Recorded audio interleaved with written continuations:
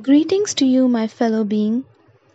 I am Lakshmi, and it is my pleasure to share with you this book called With Love from the Hills, written by Ruskin Bond. Let me tell you a little bit about our author through his own expression. About myself. I was a love child born at dawn in the summer of 1934 in the small hill station of Kasoli. My parents separated when I was 8, and I lost my friend and father when I was 10. Grew up with my mother and stepfather in Dehradun.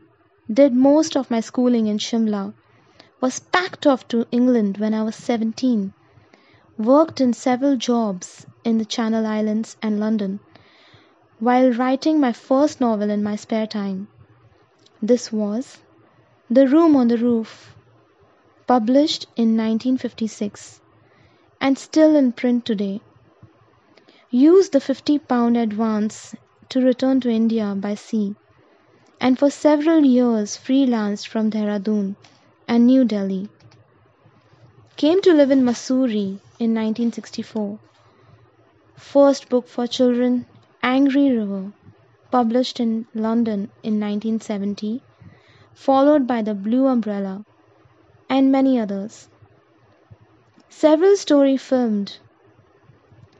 Adopted family has grown up around me over the years.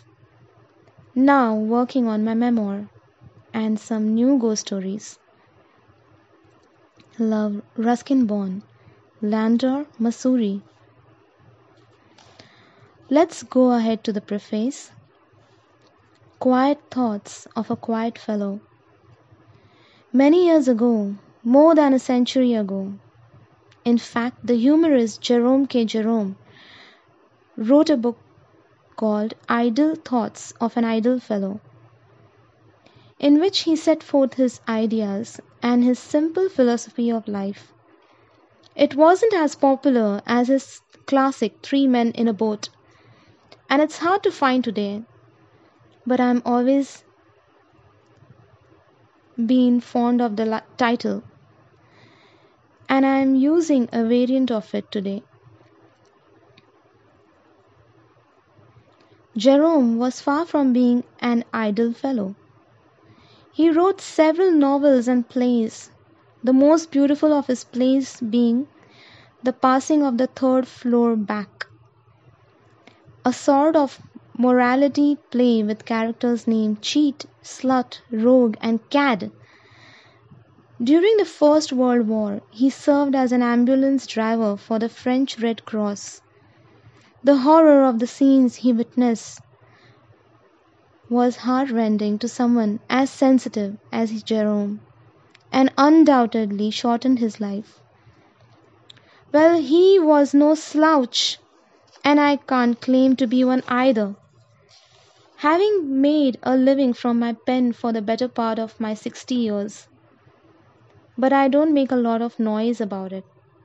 I am, by and large, a quiet fellow, averse to noisy people and noisy places. Happiest when I am on my own in my small room with a book or writing pad in front of me, and the window opening to the mountains and the rising sun. Some years ago, an elderly friend, an academic, called me a quietist.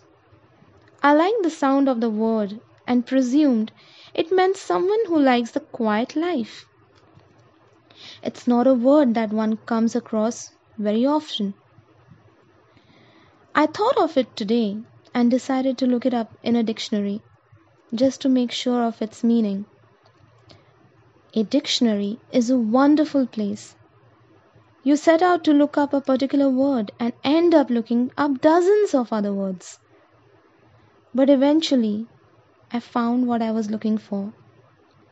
Quietism, noun form of religious mysticism that originated in Spain in the late 17th century, consisting in passive devotional contemplation with extinction of will and withdrawal from all things of the senses. Now that certainly isn't me. Extinction of will. The very opposite.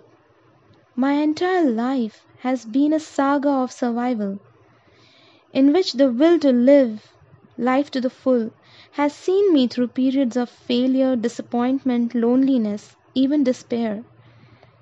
I have often willed myself into doing things that otherwise may have not been done. But I have done things quietly and in my own way. And as for withdrawal from all things of the senses, no, never. Rather, I have been drawn to all things of the senses: love, beauty, sights, sounds, smells, the rosebud opening, soft lips, tender kisses, flowers of passion, soft breezes, the scent of jasmine, petunias in bloom, dew on the grass, on sunflowers, raindrops on a dusty road. Everything, oh, everything sensual. If I were not the complete sensualist, I would not be a writer, for there would be little to write about. So, am I a quietist? Well, let's just say I am a quiet person.